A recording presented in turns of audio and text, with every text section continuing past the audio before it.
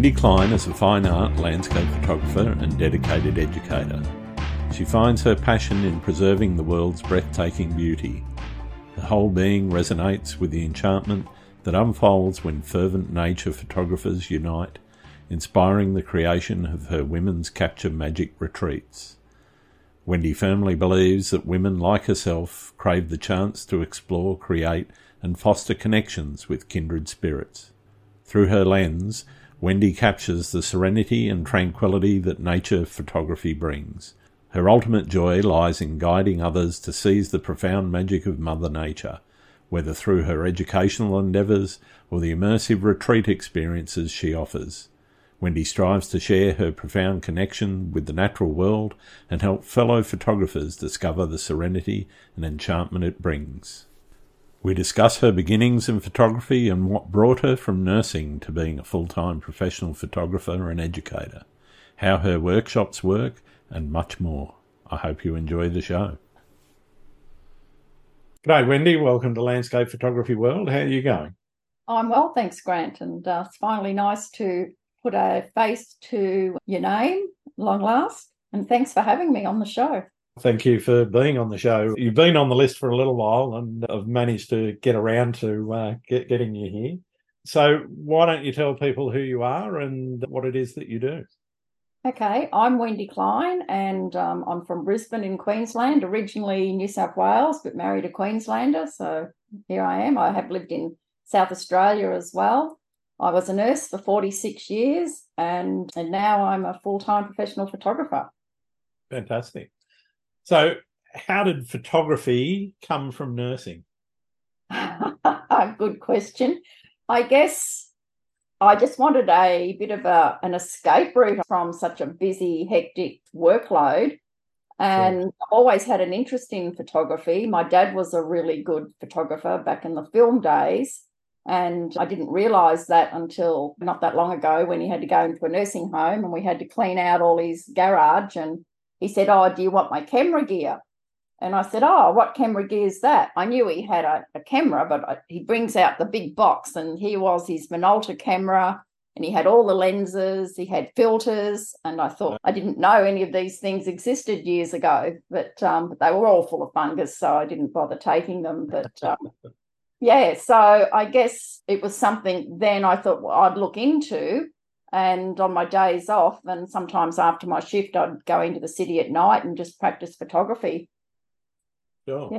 But as a teenager, I actually had one of those little compact Kodak cameras. Yep.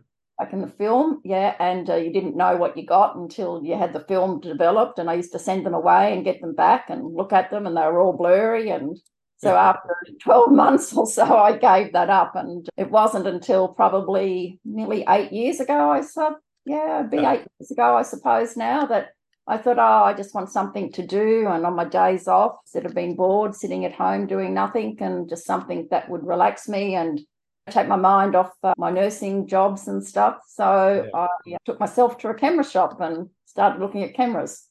Cool. So what was the catalyst to make you decide to go professional? What made you say, okay, this is now something that I want to make as a career? Dale Sharp was probably the instigator of that. He was my mentor, one of my mentors, and I did a number of one-on-one workshops with him. And I just liked his style of photography, and that's what got me into doing long exposures. And I just went in and practiced all the time, and then I had people wanting to come and shoot with me and learn from me. And that's when Dale Sharp says, "Wendy, you've got to start charging for this. You're paying money to learn what you've got and the skills that you've got. You need to start doing something about it because people are taking advantage of you." So that's what got me thinking, I'll start going that way. And fair enough. Yeah, so now I'm retired from nursing after 46 years and doing this full time. It didn't intend to be full time, but it has turned out that way. And I've joined forces with Timothy Poulton. Yeah. And now we do workshops all over the world, and I'm loving every minute of it.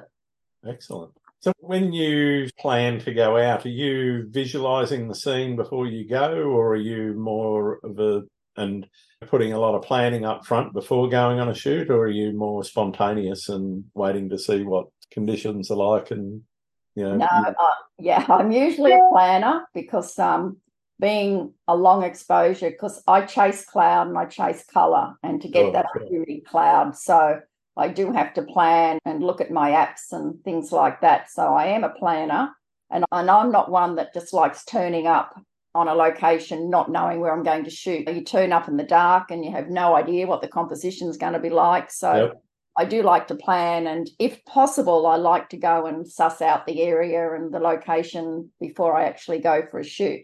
Yeah, there is exceptions to that, like when you're traveling overseas and of course, places, but locally here to go and check everything out. Do you think it's important to have goals in your photography? I do think it's important. If you don't have goals, how can you go forward? Sure. Like every time I go for a shoot, I'm always challenging myself. What can I do better from when it could have been that I could have been at that location 10 times before. And when I go, each time I go, what can I do better from the shoot I did before? Where can I improve? And that sort of things. Okay. So in setting those goals, are you looking to try and find something that's distinctive or unique in the landscape, or are you trying to be distinctive and recognisable in that sort of long exposure genre? Yeah, that's really what I'm doing. I'm looking to establish myself as a long exposure person, and that's what everyone knows me as. Yeah. And I often getting messages from Instagram or Facebook, and can they book a lesson? They want to learn to take photos the way I take photos. So everyone just knows me as the long exposure person now. So which is what I like. So what inspires you to stay motivated and experiment with new ideas and techniques in that genre? I just guess capturing those precious moments and emotions that I get with it. Sure. It just, I don't know, it just does something for me. Like when I started in photography and the minute I saw it, especially Dale Sharp's photos at the time, I thought, this is what I want to do. And they're the type of photos I want to do. Like put me in a street to do street photography, and I think, oh, yuck. I hate this, because I often get asked to go and do street photography with different other photographers, but it's just not my thing. It's just, people say I've got to get out of my comfort zone, but why should I if I really enjoy something? That's fair enough. I think a lot of people tend to think that doing lots of different things you can improve yourself, and for certain people that's quite true. But I think if you want to be really good at one thing, then you've got to practice that one thing. I think so. And I think now, because I'm doing workshops, it's one way of getting people that they know that is what I specialize in. And that's why people are booking on the workshops, because they want to learn that technique of that genre. Of that type of photography. I think it's important to find your niche. Some people like a little bit of everything, but I don't know, long exposure just seems to be where my love is. It enriches my life somehow. I just really feel that it's just, I guess I'm at peace with it when I'm there, and I just love being there and seeing the clouds. And sometimes I do this little dance when I get the cloud and the colour that's going to come. When conditions come together nicely, there is that little happy place inside you that you go to, and you go, yes, this is the place I want to be. Yeah, and I guess I'm really thankful for my dad that was into photography, because I look at it that it's a gift that I've actually inherited from him. So I'm grateful for that, because he used to love doing landscapes and seascapes. So I'm grateful for that, even though it took me a while in my life to actually take it up, but it was something that I took too quickly. But then, in saying where I am now, from when I started only nearly 8 years ago, I guess I was one that just went and put my heart and soul into it. I thought, this is what I want to do. And because I'm a person that if I make up my mind to do something, I have to do it well.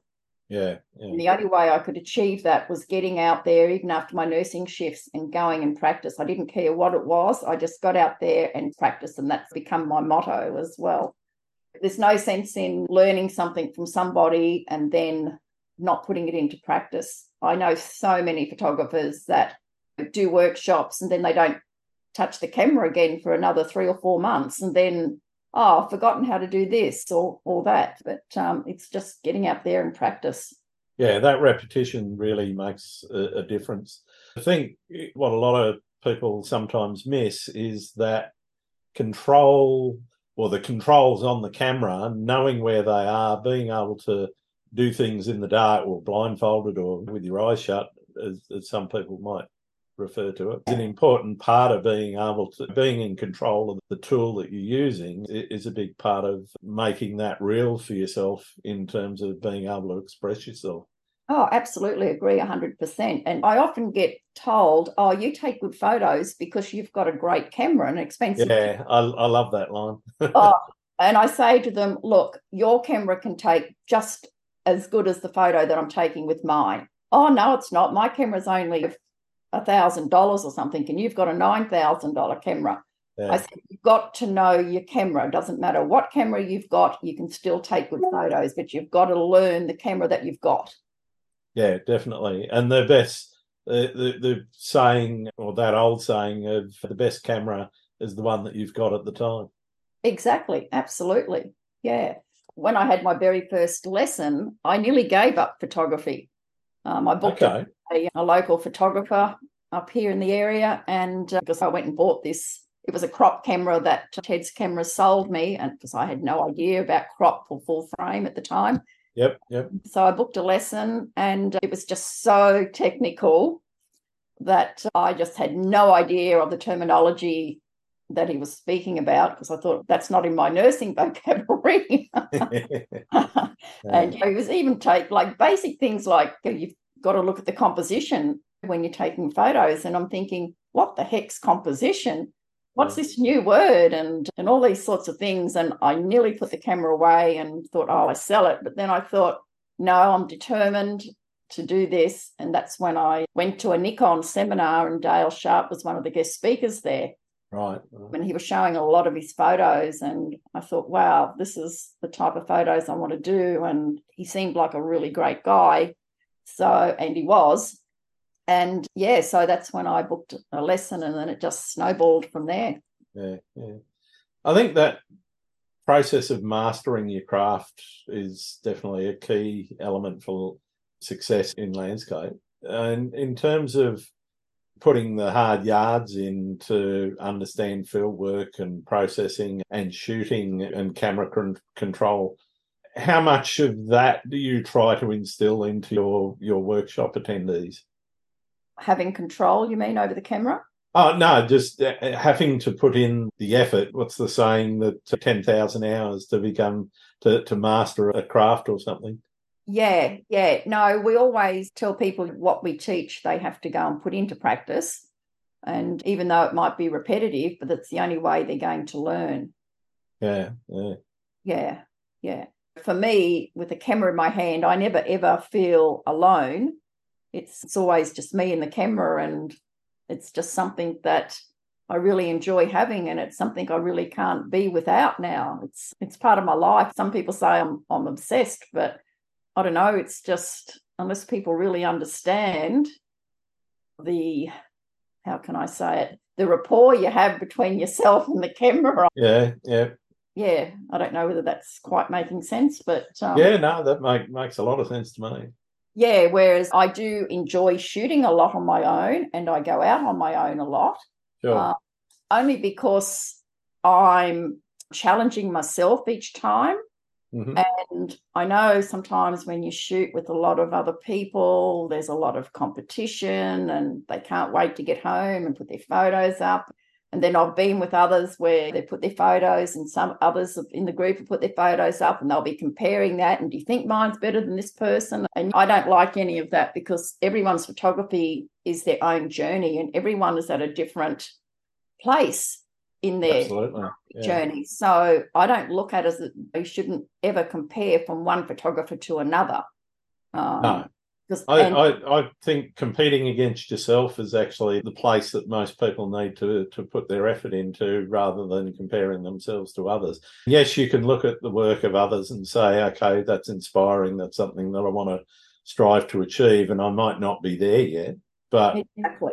But it gives you an incentive to get there to where they are. Yeah. Yeah. Exactly. Yeah. Yeah. And there's a lot of great photographers in the world, some that people never ever have heard of. Absolutely.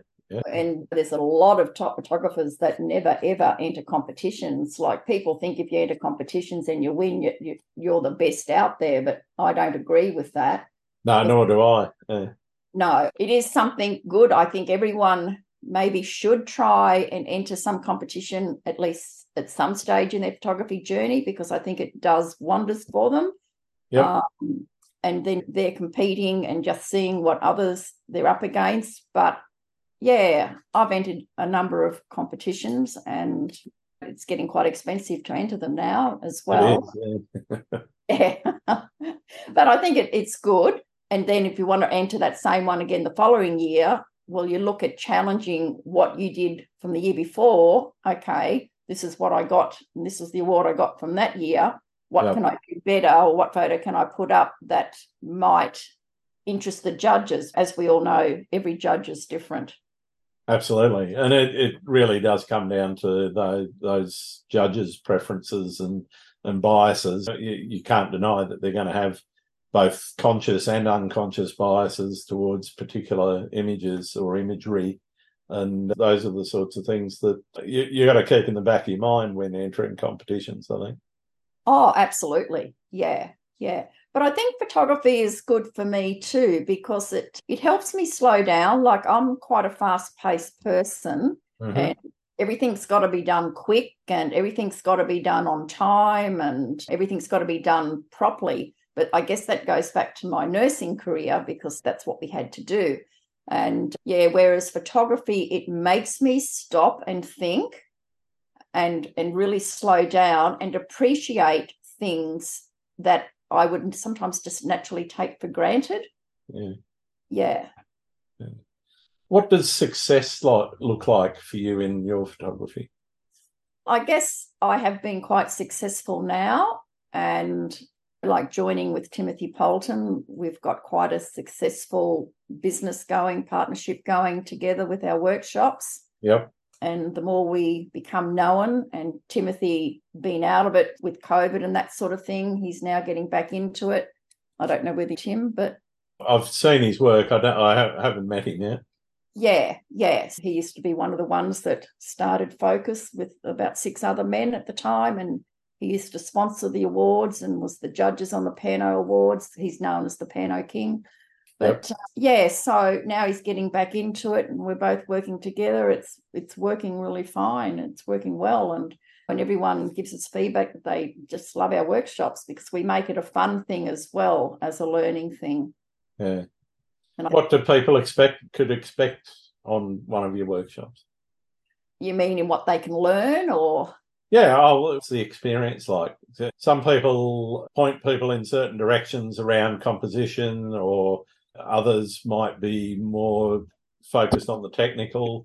I guess a lot depends also on the clients that you've got on the workshop. But I'm just interested in what experience somebody on one of your workshops could expect. Yeah, composition is a big thing, and also camera settings for a lot of them. And we go through explaining why you get to these camera settings. We just don't go out there and say, this is the settings, you have to put your camera in. We like them to work out, and we explain to them why you have these settings and start thinking about the exposure triangle. Yeah, and composition is probably a huge important part of taking a photo. I've got that right composition, but doesn't mean anything, does it? No, definitely not. and we try and say to them, the composition you get, it's really got to tell a story. It's like someone has put their feet there and is there at the moment when they look at that photo. Yeah, right. Yeah. In terms of running a business, you've obviously got to wear a number of different hats, and a lot of photographers introverted, so they struggle with things like marketing, and some of them might not necessarily have all of the business skills like accounting and all those sorts of things. How do you manage that side of things, the administrative side and the marketing and so forth for yourself? Yeah, I'm very lucky that his background is a graphic artist. Mm-hmm. So he looks after all the financial side of it and the advertising of the brochures and Fantastic. so it takes a big weight off mine because I'm not that way minded whatsoever.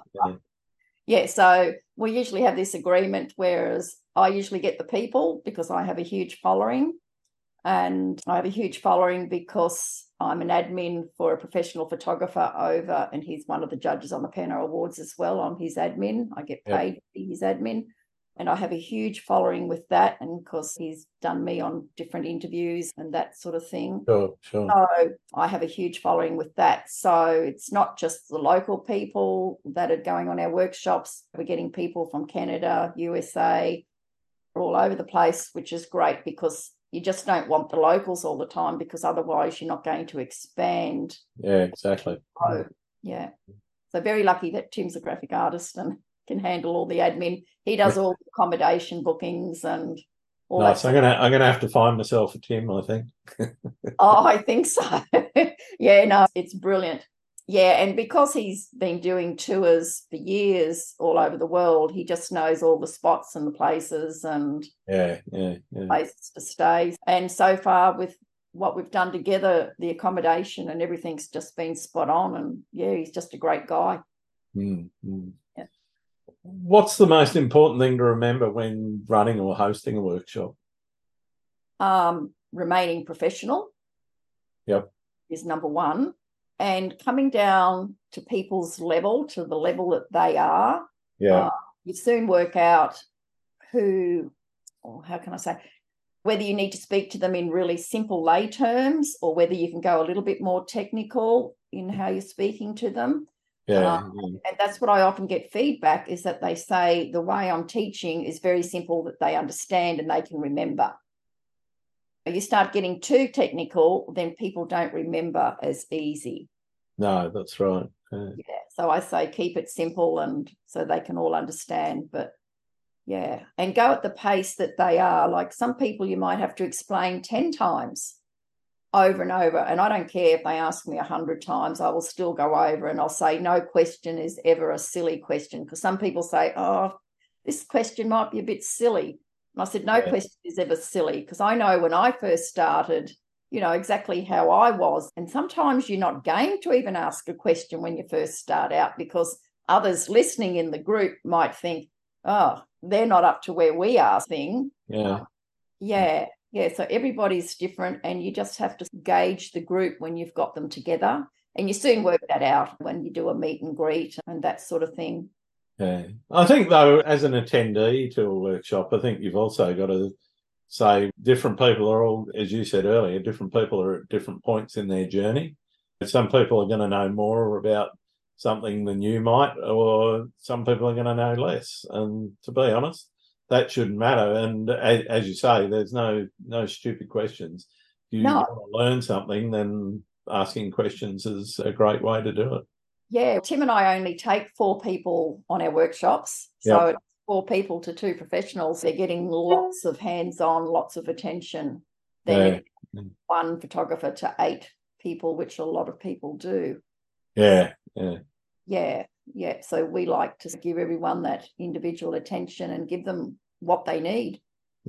Fantastic. Yeah. What's your favourite place to shoot and why? Oh, there's numerous. Bombo Quarry is one of my favourite places, only because there's several composition you can get, and the ocean is never the same when you're there. It's been there when the waters come right up over the rocks and and when the seas are really high. And just the formation, the rock formations, there's just so much. It's just such an interesting place. Yeah, definitely. Yeah, I really like that. I guess the South Island of New Zealand sort of Nice. Yeah. is one of my favourite places as well. But then saying that, so many countries, they all have their unique spots. Yeah, definitely. Yeah. So if someone asked me where should they go and shoot, it would be hard. It just depends on what they like, because what I like, they might not like. Yeah. I'm a real stickler for dead trees, and because that's quite evident in a lot of my photos, and old jetties. I just love old jetties and that sort of thing. Yeah, everyone's different. It's really hard. Like Horsehead Rock, that's another favourite spot.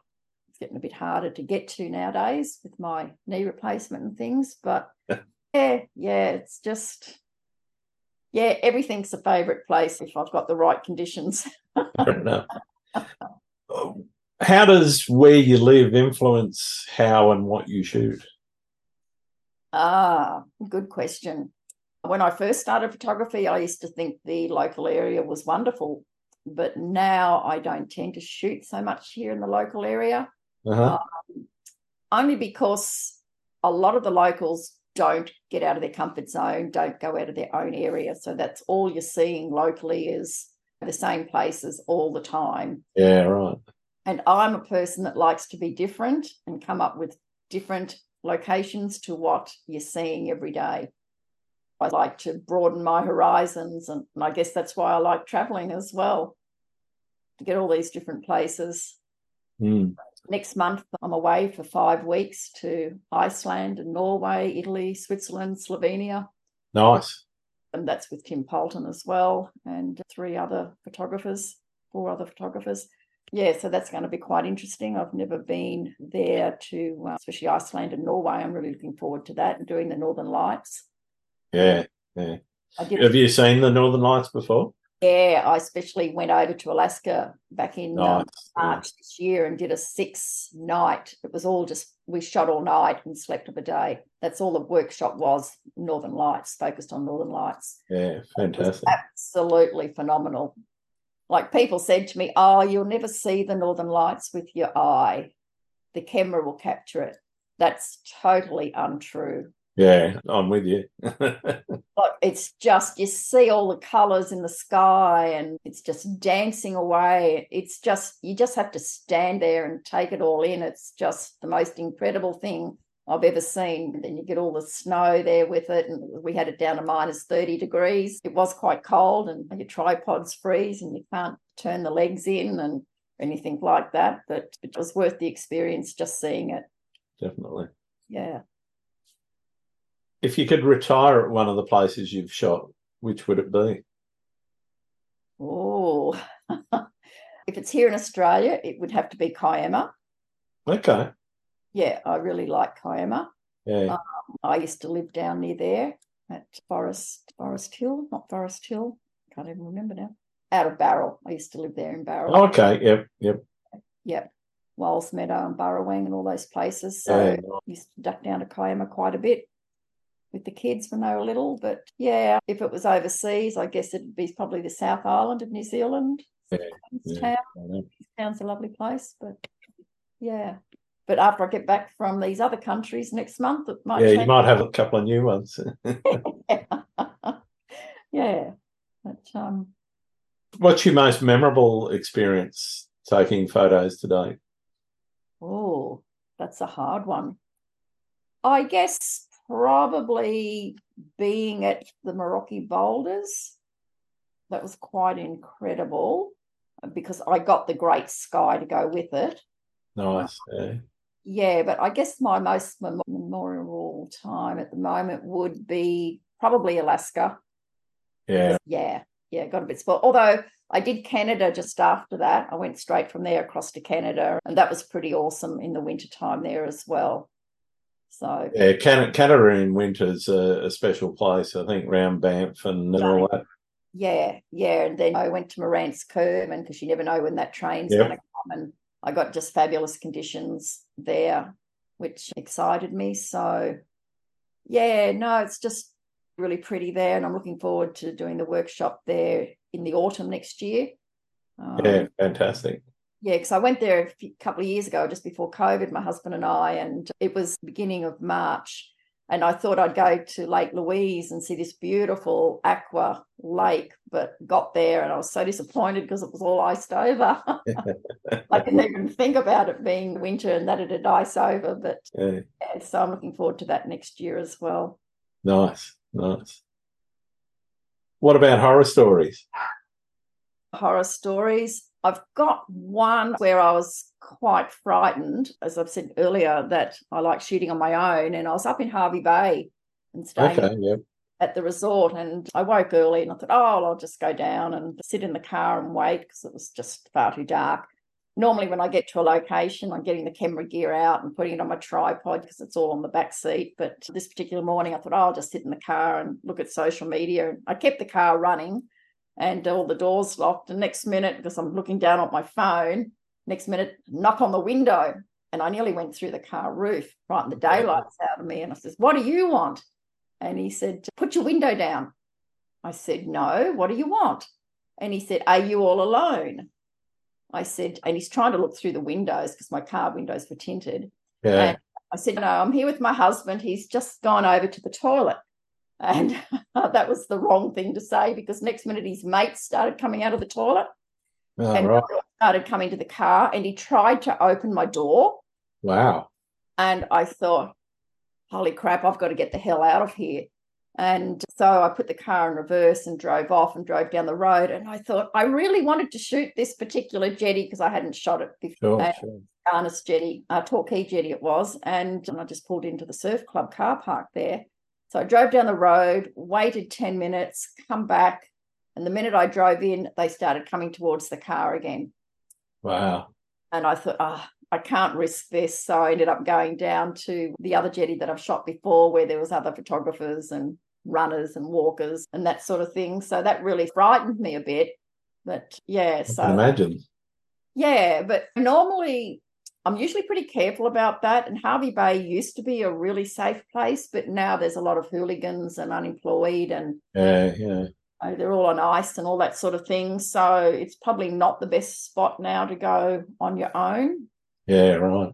Yeah, but apart from that, there's really no other horror stories unless you count cameras going in the ocean water, rock pools, saltwater rock pools. That's what happened to actually my first camera.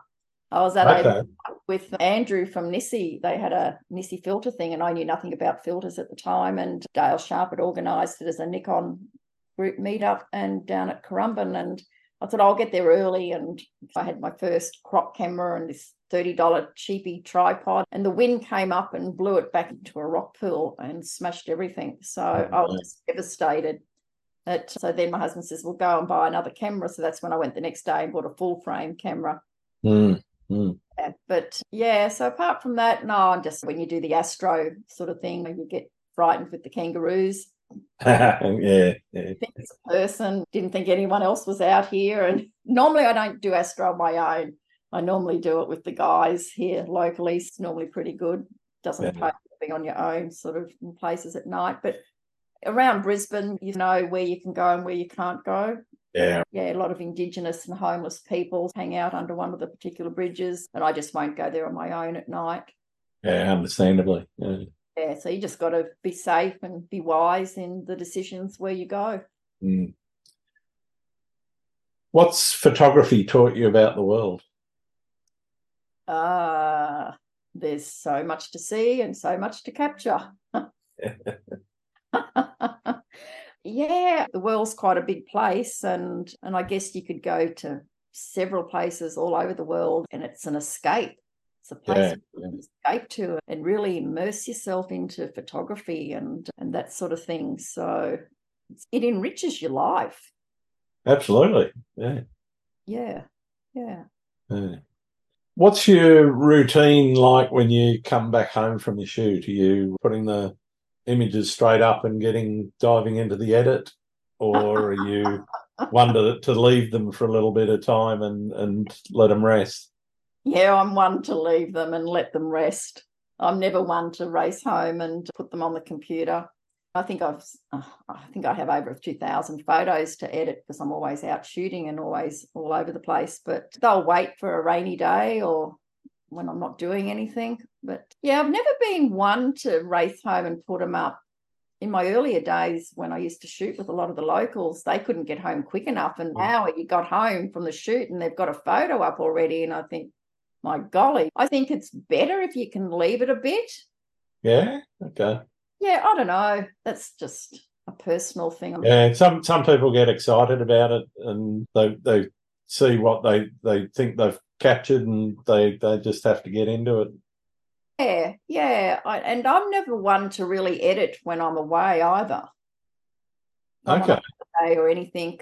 A lot of times I don't even take the laptop, but now that I've just got the new smaller Apple laptop, it'll be a bit easier to travel with and download my images. But yeah, unless I'm feeling really bored when I'm away and nothing to do at night, next month I might do a little bit of editing while I'm away, but I'll see what happens. Yeah. What is your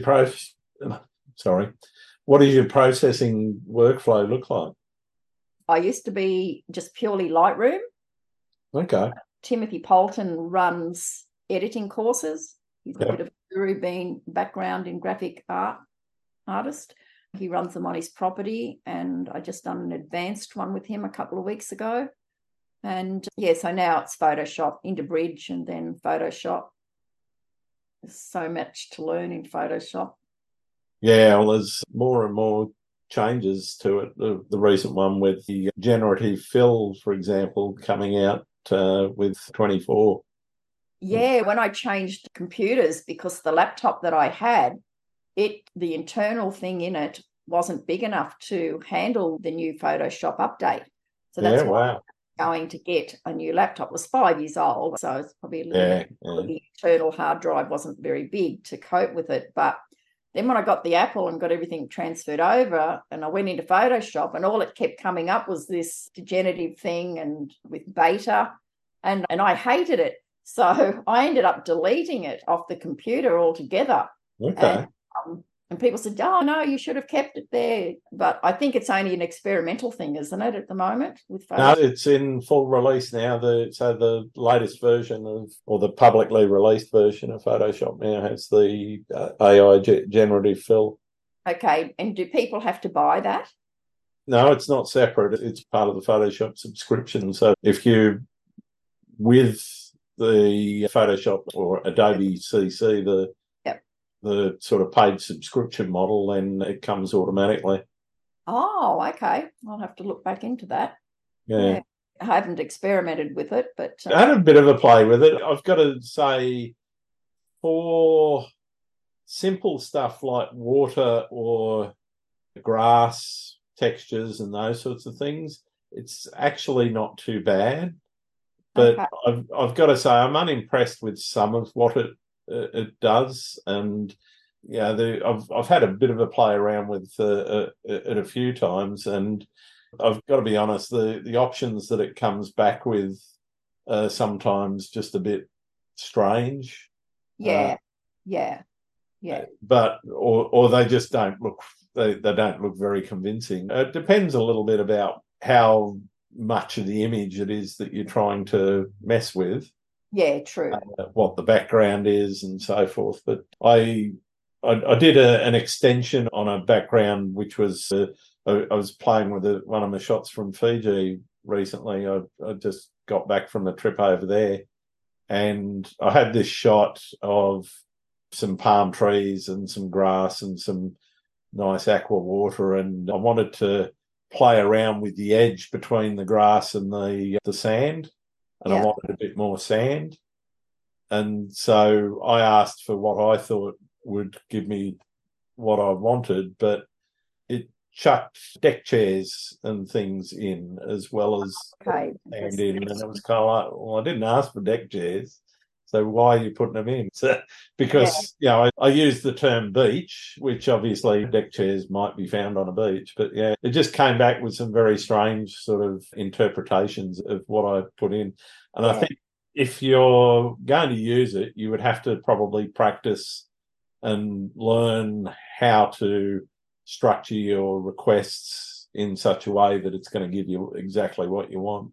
Yeah, I do think it's the way that everything's going to go in the future, to me, I think it's going to take away the challenge of editing and the fun of editing your own photo using the tools in Photoshop that you know how to use. Yeah, it's going to make it easier. It's to be honest, I think it'll probably impact the people that are into composites a little bit more, but it's just, I guess, a choice that you could make. I usually don't add a lot unless I'm doing a composite, and then I'm usually using 3 to 5 other images that I'm blending together. Yeah, but it's I don't think I'll use it a lot. I can see instances where I'd use it a little bit. I do like the new remove tool. I was just going to ask you about that because I've heard others say that that's really good and it does a better job than what you Yeah, for me, it's better than cloning, because that cloning, particularly in certain circumstances, you end up with these weird patterns and things that you don't want, or artifacts, and then you've got to play around with it to try and get rid of them. It can still do artifacts, but it does a much better job of something against the sky or against the water or against a grass background or trees. Yeah. Where it's a confused background, it does a much better job of cleanly removing people. Yeah. Or then like those bits of rubbish or whatever that you don't want in the image. Yeah, like you get a lot of, sometimes you get the ghosty people in the photo, especially the jetty, and you've got part of the jetty, and when you go to do it, it'll take away part of the jetty and that sort of thing. Whereas people say it does a really good job that way as well. Yeah, things like dust bunnies, it's fantastic. It's really good at getting rid of your dust spots. Right. But yeah, I wouldn't overuse it, but there's certain, and it's not great when you start to remove large portions of your image. If you're getting up over, say, into the realms of 4 or 5% of your image, you're starting to get it sometimes leaves artifacts. Getting rid of those artifacts, though, is simply you just go over it again usually, and it'll get rid of the artifact that it created. Okay. Yeah. No, you never stop learning in the editing side. No, definitely not. Definitely not. The editing side of things is always a new realm to explore. I'd love to wave a magic wand and say, here, just edit this photo. Yeah. But funnily enough, the denoise, the AI denoise, is something which I really enjoy as well. I had a couple of shots which were a little bit underexposed, and a couple of other shots that I've played with that I had to use a high ISO to get the shot. And you're usually worried about using high ISOs because you're going to end up with noise. And the way that it cleans that up now is absolutely amazing. And I haven't tried that yet. I usually take mine if I need it, especially like astro shots or something like that. Sure. In Topaz denoise. Yeah. I don't have Topaz, so I can't compare them. I have tried it. I did the sort of 30-day trial, and it did a very good job, and it was doing that well earlier than Photoshop's AI denoise. But I think the AI denoise there in Photoshop now is on par. Okay. Yeah. I'll have to try that. Yeah. Anyway, back to your work. Do you print much of your work? Yeah, my walls are all full here. And then I get people that send me a message saying they want to buy this or buy that print. Yeah. But I also get a lot of requests with this NFTs. Oh, yeah. Every day. And, I just don't even bother with it. I did a video actually on that about demystifying the NFT scam messages that you get through mostly Instagram, a little bit on Facebook. But yeah, most of the people that are coming at you asking for NFTs, if it's happening in Instagram or Facebook, is more than likely somebody trying to scam you.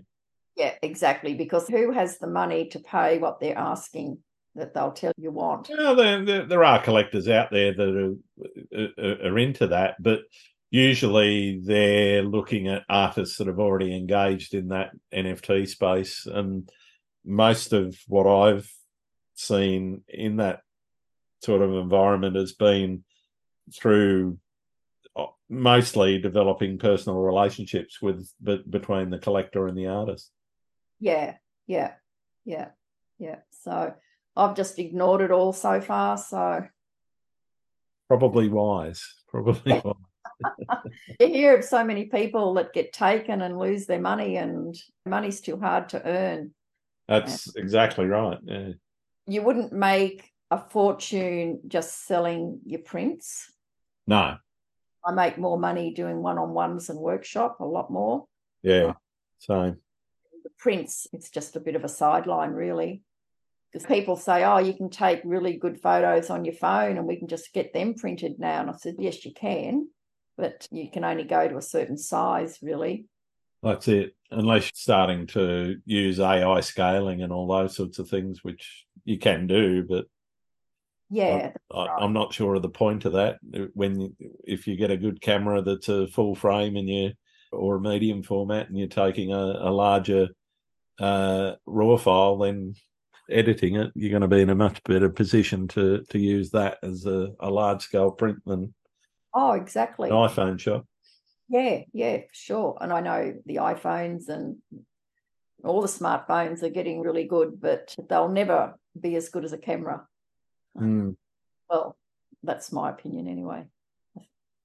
But you've got more control over a camera with what you can do, changing your settings. And there's no way on my phone I could take the long exposures like I do, 3 minutes, 5 minutes. Yeah. It's when you get up into those extreme long exposures that they tend not to. The other thing is that when you're talking about a sensor which is probably the size of the nail on your little finger, it's not going to give you the resolution you want for large scale, despite the fact that they might say it's 50 or 60 megapixels or whatever the latest one is. Yeah, that's right. Yeah. But it's still a tiny sensor. Yeah. But I love using my filters, and people say, oh, you don't really need filters. You can do what you're achieving all in post. And I thought, yes, you can turn a photo. If you've got a few clouds, you can turn it into a long exposure and that sort of thing. You can put a grad filter on and all that sort of fun in that, though. Yeah, exactly. Whereas I enjoy getting out there and working it all out. And I'm very much look at my app and get my settings right, and then how long am I going to use if I'm using a 10 stop, whereas I've had a lot of photographers say, oh, I just guess. And I said, and how many times do your photos don't turn out? Yeah. Oh, quite often. I said, that's because you're guessing, and then you might not get an opportunity. You've missed that moment where you've got the colour. I always teach all my students, always use the Nissi app. I'm a big fan of Nissi filters. I do have a few case ones. I do have the cheap ones, K&F, for students to use because I don't want my Nissi ones broken. But fair enough. Yeah, but they do throw a tiny little bit of colour cast, but a lot of people can't afford the Nissi ones and they want to learn to do the long exposures. What do you tell them? Yeah, start that's it. Cheap, and if it's what you really like and what you want to do, well, then start looking at your Nissi filters or something like that. But the one thing I tell them is avoid those variable ND filters. Oh, I don't know how people use them, Grant. Yeah, I bought one way back in the day, and I just found real problems with them. Yeah, and I don't know about you, but I'm not a believer in having a polarizer when I use a grad and an ND filter. No. So many people turn up at a sunrise and they've got the polarizer on and they're starting to shoot before the sun's up. And I said, you haven't got sunglasses on, have you? Yeah. No. I said, look at you put them on your lens. Yeah. Put them on your camera. And they look at you. And I said, that's exactly what it is. Yeah. And why do you need it with all that?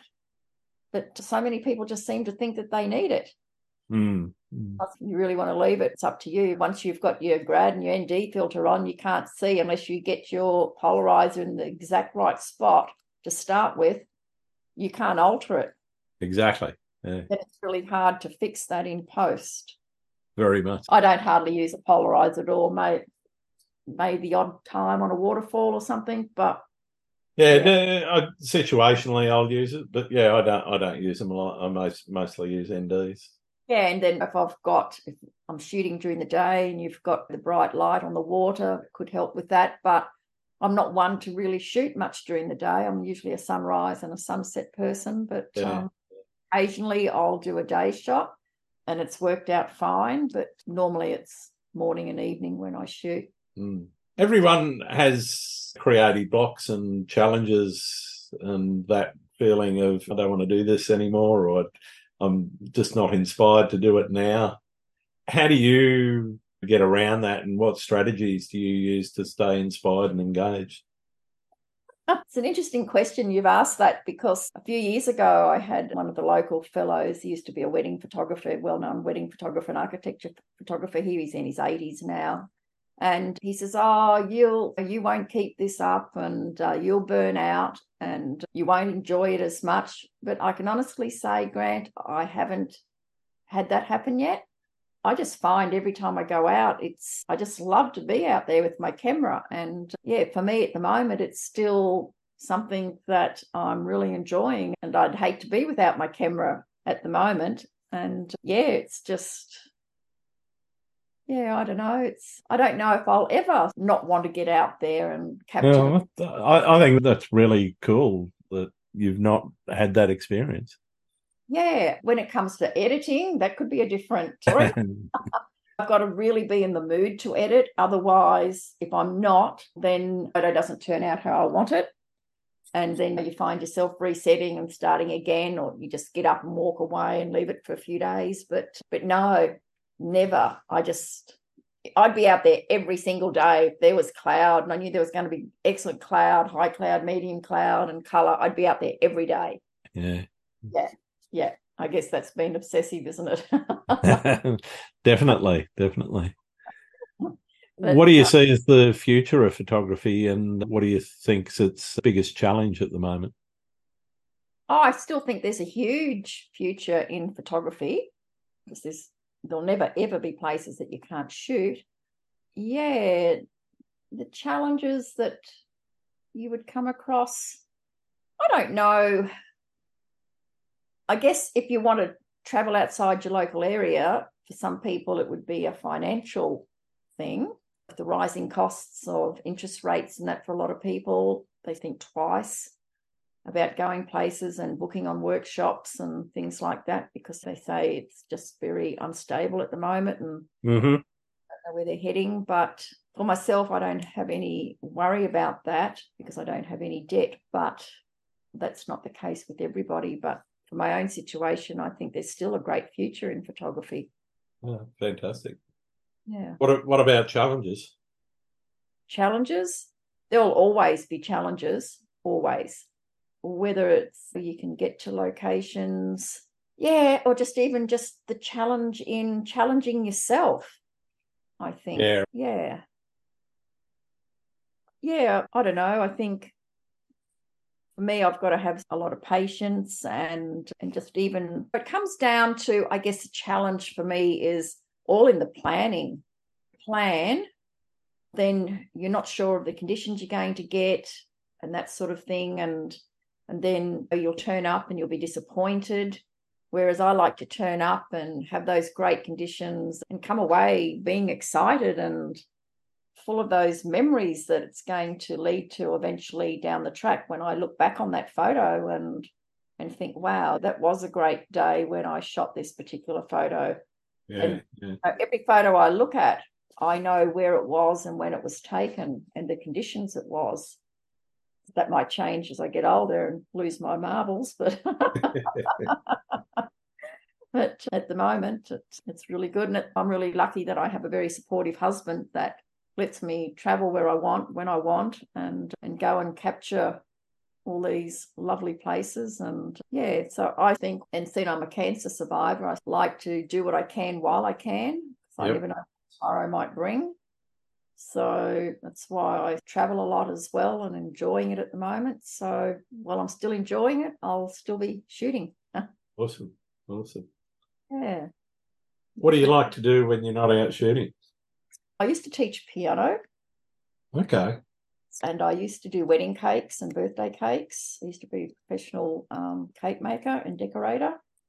And I enjoy music as well. I did 8 years on the piano, 12 months on the violin, taught myself the guitar. Cool. So I'm a bit of a jack of all trades, really, but I can't knit or sew. So people will say to me, is there anything you can't do? And I can't knit and I can't sew. So no, I can't knit or sew either. I remember learning when I was much younger, but yeah, it's never been something that I've wanted to keep doing. yeah, and I guess whatever I put my heart and soul into, I like to do well. Yeah. Do it properly. And that's always been my motto too, with taking photos, sussing out my locations and getting that good composition. And if I can't get it this way, and I use my phone a lot for compositions when I turn up, and prior to a shoot, I'll do all different angles. I'll do high, low, left, and sometimes they're all great. And that's something I also say to my students, don't just stand in the one spot and take the same photo over. You want to go home from a shoot where you've got different compositions and that sort of thing. Yeah, definitely. Yeah. Worthwhile, but some say, no, I've got it right here and I like this spot. I'll say, yeah, but you're going to go home with 50 odd photos of the same thing. That's it. Yeah, the variation might be your shutter speed. Yeah, exactly. Yeah, but no, it's an interesting something that started out as a hobby that's turned into something that's more professional now. It's done me good, and I'm still enjoying it, and hopefully it will still be that way for a number of years yet. What do you think you'd be if you weren't a photographer? Right now, since I retired from nursing, Yeah. Maybe a beach bum. Laying in the sun every day. Isn't that the same thing? Yeah, you could say it's the same thing.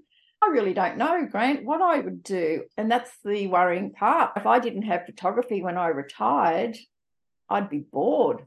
I'd just be sitting inside. There's only so much playing of the piano you can do. There's only so much exercising you can do. Whereas photography, you can be out in the morning, you can be out in the afternoon, you can be out during the day, and then you've got the editing as well. So it really fills in your time. And there's always editing, and if it's a business, plenty of admin to do. Yeah, and planning the workshops. Okay, what countries do we go to? Normally Tim chooses all that, but we've got some interesting ones coming up. We've got Bhutan coming up for 2025, which is going to be very interesting. It's not a place. That'd be very cool. Yeah. And we've got Tuscany next year, that workshop's full. So Japan's really interesting. I really like Japan. Yeah, so many cool places, but yeah, and sometimes it's just a matter of coming up with different places where it's just not like majority of the professional photographers are doing. I know we do New Zealand, but a lot of the people love New Zealand. We do that, and we've just started Tassie for next year. That booked out within a couple of hours, but we have to go to more, I wouldn't say exotic places, but places where you don't see a lot of other photographers going. Yeah, right. Yeah. And that just keeps people interested as well, because so many people have done a lot of the workshops with a lot of the main photographers here in Australia, and they say, running out of places to go. But we are looking at bringing in a number of Asian countries as well, but it's a matter of fitting them all in as well.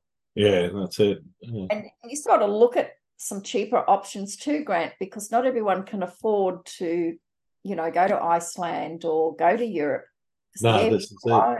Is expensive, and like next year we're doing USA and Patagonia as one trip, and that's full. But and that's actually not on the website because that was designed to suit my needs for those countries. But yeah, it's where New Zealand's not expensive to get to, Tassie's not expensive to get to, Asia's not expensive to get to, and we're looking at the countries that you don't really need a visa to get into, just to make it easier when people are traveling. And takes a lot of planning and that sort of thing. Like we're looking at Korea as well as a workshop. Not too many from Australia photographers that do Korea. So you're looking at different alternatives just to keep people interested. Yeah. Certainly sounds exciting. Yeah. Photography is exciting, Grant. Absolutely. Yes. Yeah, no, I'm still enjoying it, and that's the main thing. I love my cameras that I've got, and they work for me, so that's the main thing. So Absolutely. downsizing some of the lenses that I don't really use or need. I'm looking at selling my macro lens because I don't really do macro. It's a brand new lens, but you get it because you think you might need it and that sort of thing, but it's just money sitting there that's waste, really. Definitely. Yeah.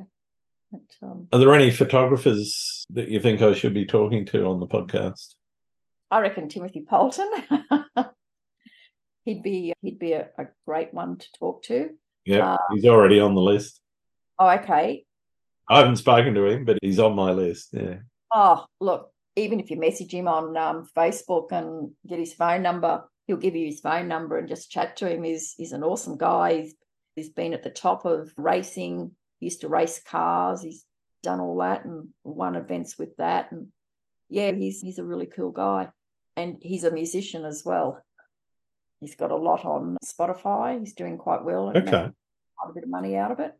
There's another fellow called Greg Benz, BNZ. Do you know Greg? I know Greg, yeah. Yeah, or Max Rive. He's another great photographer. Cool. Yeah, there's some of the, and I think you've already done Michael Shane Blum.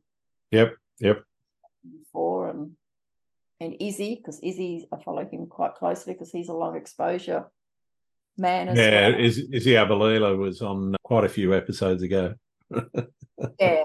No, he's a really nice guy. He's a good guy, is he? I like his work and yeah, and he's very helpful if you're going down South Australia or Kangaroo Island or any places like that. He's quite willing to share with you locations, whereas a lot of photographers won't give you information. Yeah. I get asked all the time, where's this? Why don't I put out a book of all the locations I do and that sort of thing? And I thought, I found a lot of them, most of them myself. This is it. I think if you're willing to put the effort in to find them, it's not that hard, particularly with things like Google Earth, etc. Oh, Google Earth. Yeah, there was a spot they were all doing, and there was a hole for dead trees. And I actually asked a good friend of mine where it was. He says, I got taken there. I'll have to ask the person that took me. And I thought, that's a bit strange. Anyway, I thought there's only so much of the lake. So I got on Google Earth and I found it. Yeah. Now I've had that many people go and shoot there and ask me where it is. And I just give them the location and put a cross where they have to turn and where it is. And yeah, it never ever bothers me, sort of thing, of giving locations, because I've already shot it. What does it matter? This is it. But some won't give any info out. No, some are very, very reticent to talk about where they've shot. I think if I'm at a place that's environmentally sensitive, then I'm a little bit more reticent to tell everybody where it is. If somebody DMs me, though, I'd more than happy to share it. But a place on a private property recently, and he's got a big dam, and on his dam he's got this really old little jetty. And so many asked me where that was. Unfortunately, I can't tell them that one because it's private property and he's an elderly man. Yeah. And he doesn't have a gate that's locked to get into the property. And I'd hate to think that a lot of photographers were going in there early morning or late at night and scaring the daylights out of the poor old fellow. But yeah, so that one I couldn't give. You have to be sensible in where you've shot and that sort of things. I'll tell you another one. His admin I mentioned earlier, I actually didn't tell you what his name was, Tim Shields. You've probably seen him advertised everywhere. Yeah, I've seen quite a bit of his work, Yeah, he's won quite a number of awards. Have you ever done Peter Lick? Have you ever interviewed Peter Lick? No, I haven't yet. Yeah. He's a Pano fellow. Yeah, so he's quite good as well. No worries. Thanks for those. Yeah, no worries. I got one more question for you, and it's the most important one that I ask my guests. Do you like pineapple on pizza? Yes, I do. Excellent. One of my favourite. But you're one that orders it. I absolutely do. Always have to have pineapple on a pizza. Excellent. Why Excellent. is that? Oh, thank you very much for taking some time to talk to me today. It's been absolutely wonderful meeting up with you and getting to know you a little bit better. Where can people find your work? They can find me on Wendy Klein Photography on Facebook. Sometimes I put it just on Wendy Klein on Facebook. I do have Instagram, Wendy Klein _photography. And I've also got a website, which Tim's just working on right this moment. We've been talking about it today because he said the one I had wasn't very good. And that'll be wendyklein.photography. Fantastic. Process of getting that done. But at the moment, it's Wendy Klein Slick Pick. But yeah, so that'll be a new website coming up in the next few days. Look forward to seeing it. Yeah, thank you. Oh, thanks very much, Wendy. It's been really good to catch up with you. Thank you very much, Grant, for spending the time. Pleasure. Okay. Thanks again for listening to Landscape Photography World. I hope you enjoyed the show and keep listening because I'll be joined by some great guests in upcoming episodes. You can find my work in this podcast at grantswinburnphotography.com. I'm also on Vero, Twitter, YouTube, Instagram, and Facebook. I'm Grant Swinburne. Hope to see you out shooting soon.